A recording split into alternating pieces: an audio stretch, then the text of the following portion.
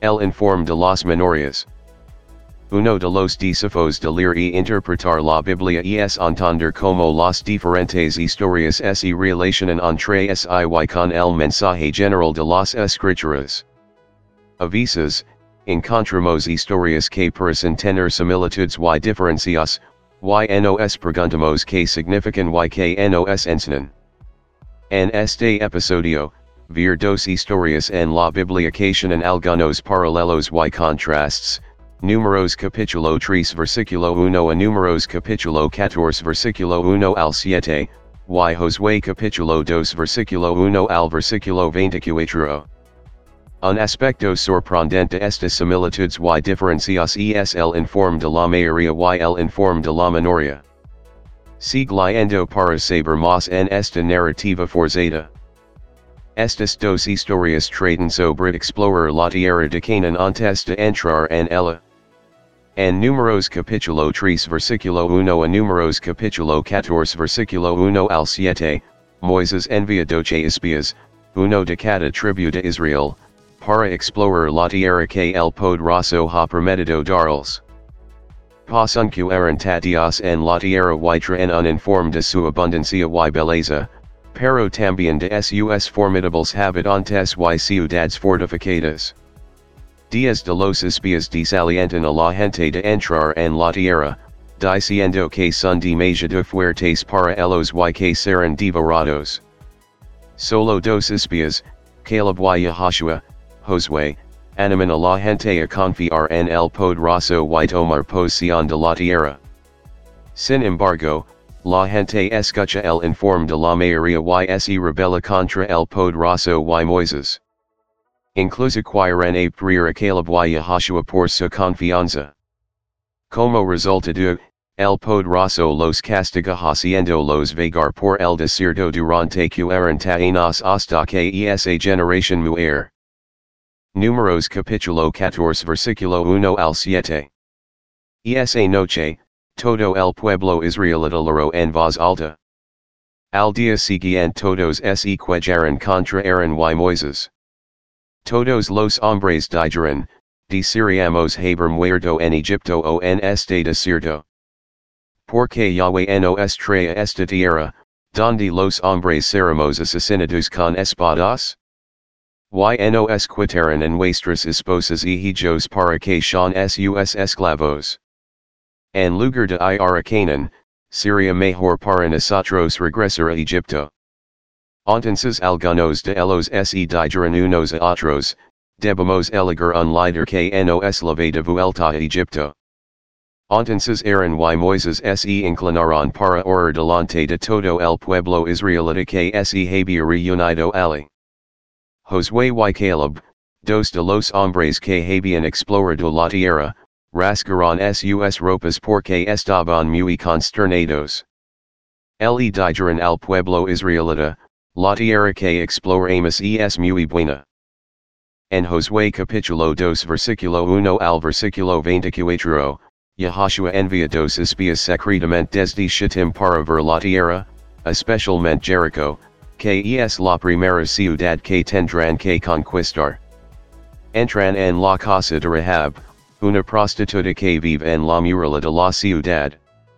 Ella los esconde de los mensajeros del rey que los están buscando y le dice que sabe que el poderoso le ha dado la tierra y que todos los habitantes están aterrorizados de ellos. Ella le pide que perdonen a su familia y a ella misma cuando atacan la ciudad. Los espías están de acuerdo, siempre y cuando ella ate un cordón escarlata en su ventana y traiga a su familia a su casa. También le dicen que no le diga a nadie sus asuntos. Escapan de la ciudad por una cuerda a través de su ventana y regresan a Josué con un informe positivo de su misión. Josué capítulo 2 versículo 21 al versículo 24. Rahab dijo, estoy de acuerdo en hacer lo que dices. Entonces, ella los despidió, y ellos la dijeron. Y ató el cordón rojo para que colgara por la ventana. Cuando los dos hombres salieron de la ciudad, subieron a las colinas. Permanecieron ali durante tres días mientras los hombres que habían sido enviados por el rey continuaban buscándolos. Buscaron a lo largo del camino, pero no encontraron a los dos hombres. Entonces los dos hombres comenzaron a regresar hacia su campamento. Bajaron al río, lo cruzaron y regresaron para poder informar a Josué. Le contaron todo lo que le había sucedido. Le dijeron a Yahushua, Yahweh ciertamente nos ha dado esta tierra. La gente de Ali no podrá resistirnos porque tienen demasiado miedo. Mientras lea, noto similitudes y diferencias en estas dos historias. Si no lo hecho, esta es una leyenda estudio y señalaré algunas. 1. Ambas historias involucran el envío de espías para explorar la tierra de Canaán antes de entrar en ella. 2. Ambas historias involucran un informe de lo que los espías vieron y escucharon en la tierra. 3. Ambas historias involucran un signo o una figura que es simbólica de la promesa. Sin embargo, también hay algunas diferencias significativas. 1. Números capítulo 3 versículo 1 a Números capítulo 14 versículo 1 al 7 involucra 12 espías, uno de cada tribu, mientras que Josué capítulo 2 versículo 1 al versículo 24 involucra solo 2 espías. 2. Números capítulo 3 versículo 1 a Números capítulo 14 versículo 1 al 7 involucra una misión pública que es ordenada por el poderoso a través de Moisés, mientras que Josué capítulo 2 versículo 1 al versículo 24 involucra una misión secreta iniciada por Josué. 3. En Números capítulo 3 versículo 1 a Números capítulo 14 versículo 1 al 7 ninguna mujer está involucrada, mientras que Josué capítulo 2 versículo 1 al versículo 24 involucra a una mujer que es parte de Canaán, Rahab. 4. Números capítulo 3 versículo 1 a Números capítulo 14 versículo 1 al 7 involucra una señal que es natural, un racimo de uvas, y un símbolo de la tierra de leche y miel, mientras que Josué capítulo 2 versículo 1 al versículo 24 involucra una señal, un cordón escarlata.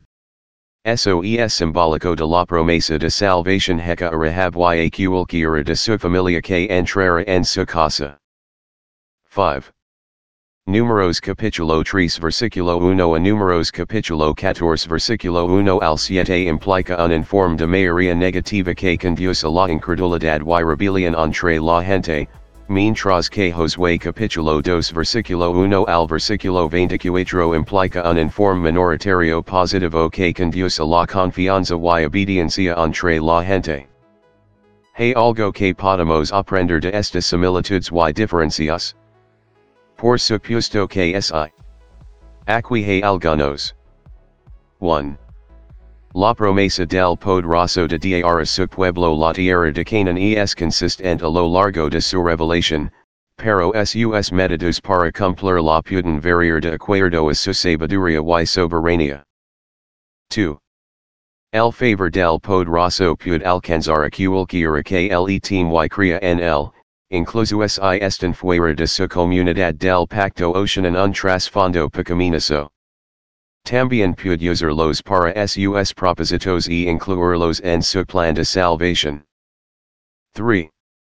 La salvación del poderoso está marcada por una señal que distingue a su pueblo del resto del mundo y le asegura su protección y liberación.